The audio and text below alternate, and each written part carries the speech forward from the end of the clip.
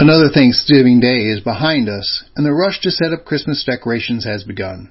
Christmas music has started to play on the radio, and by the time Christmas Day arrives, we will all be anxious for a return to regular programming. That is a shame, really, because Christmas Day is the start of the Christmas season, not the end of it. Likewise, today marks not the start of Christmas, as most American society believes, but the beginning of Advent. And Advent is not, unlike what too many in the Christian tradition believes, a looking forward to Christmas. Advent is our time that we mark out to remind us to prepare for the second coming, the second advent of Jesus, not to look back at the first. As we look to the second advent, the second coming of Christ, the day that Jesus will return and bring his kingdom to fullness for all of his faithful, we are mindful of the need to prepare for that day when we see Jesus face to face in the flesh. Let me point out a Christian life detail before we turn to our gospel text in the 21st chapter of Luke. Advent is a season in which our focus is on how we are to prepare for the second advent, that second coming of Christ. But as the saying goes, tomorrow is promised to no one. And therefore, we must really practice the disciplines of Advent throughout the year. Having said that, I will begin by asking a first Advent, a birth of Jesus question. How did the people know that Christ was born? How did the wise men from the east know where to travel? How did the shepherds in the field that night know to go to Bethlehem and seek the baby wrapped in swaddling clothes and lying in a manger? I am sure you already have the answer. The signs in the heavens told them. The wise men followed the stars, and the shepherds were told by the heavenly host who filled the sky and announced the arrival of the Christ child, the Prince of Peace. That was back in Matthew chapter 2 and in Luke chapter 2. Now, on the first Sunday of Advent, we're in Luke chapter 21, beginning in the 25th verse. Once again, we have the signs in the heavens alerting us to the fact that Jesus is on the way. The text tells us there will be signs in sun and moon and stars, for the powers of the heavens will be shaken.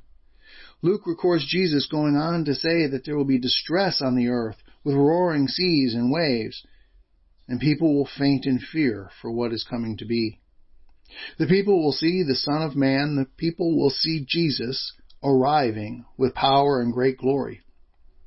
The text says that the people will faint with fear because of what they see.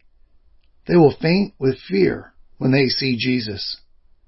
Why would they be fainting with fear at the sign of the Prince of Peace? Pay attention to what Jesus says to believers, what Jesus says to the faithful. Straighten up and raise your heads, because your redemption is drawing near.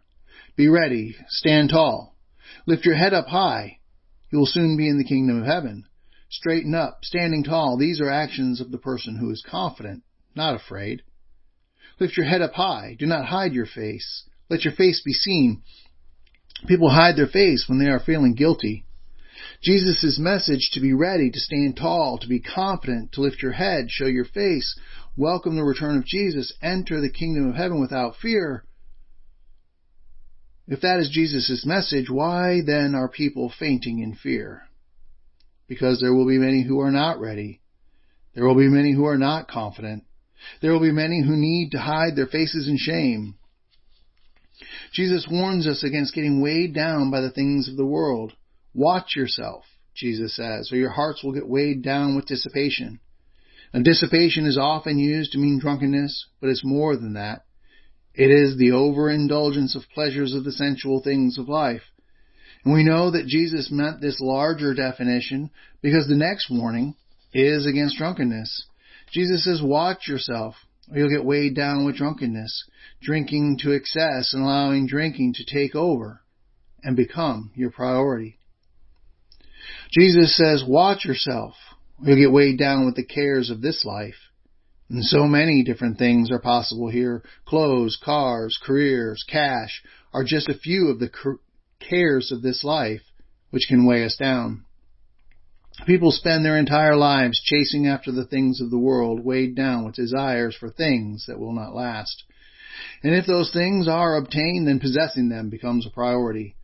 We keep consuming and collecting more and more things until stuff overwhelms and we no longer own our stuff owns us. We are, unless we watch ourselves, soon weighed down with the cares of this life rather than being freed by the desire for God. And when we focus on and are weighed down by the things of the world, we become slaves to them rather than citizens of heaven, standing tall with our heads up, ready and waiting for the days of redemption.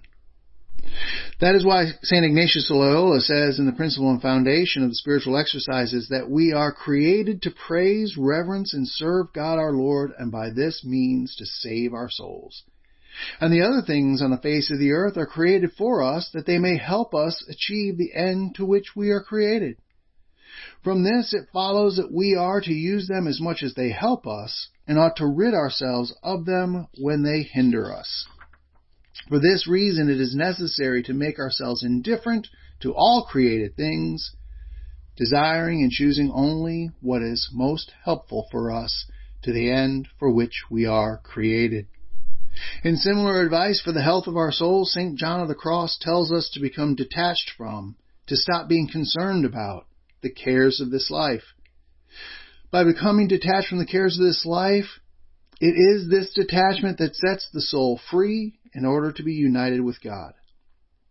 David Wakefield, a Christian author who wrote a book about understanding the spiritual exercises of St. Ignatius of Loyola, explains this detachment comes only if we have a stronger attachment, and therefore our one dominating desire and fundamental choice must be to live in the loving presence and wisdom of Christ our Savior. Jesus in this passage is telling us to be detached from the cares of this life and become attached to the desire to live in His love. This is the real, true, and full meaning of repent and penance. These words both mean to turn away from one thing and towards another. We both repent from sin and, more crucially, repent towards God and His kingdom. We do penance from sin and towards God and His kingdom. When we do this, we stand up straight, we raise our heads, and we can eagerly await the day of redemption when we enter into His kingdom. And Jesus tells us how to do this, how to be turning towards, repenting towards Him and His kingdom. Stay awake at all times. That does not mean go without sleep, but to be aware and notice what's going on around you. Be aware of those things that threaten your soul. And pray.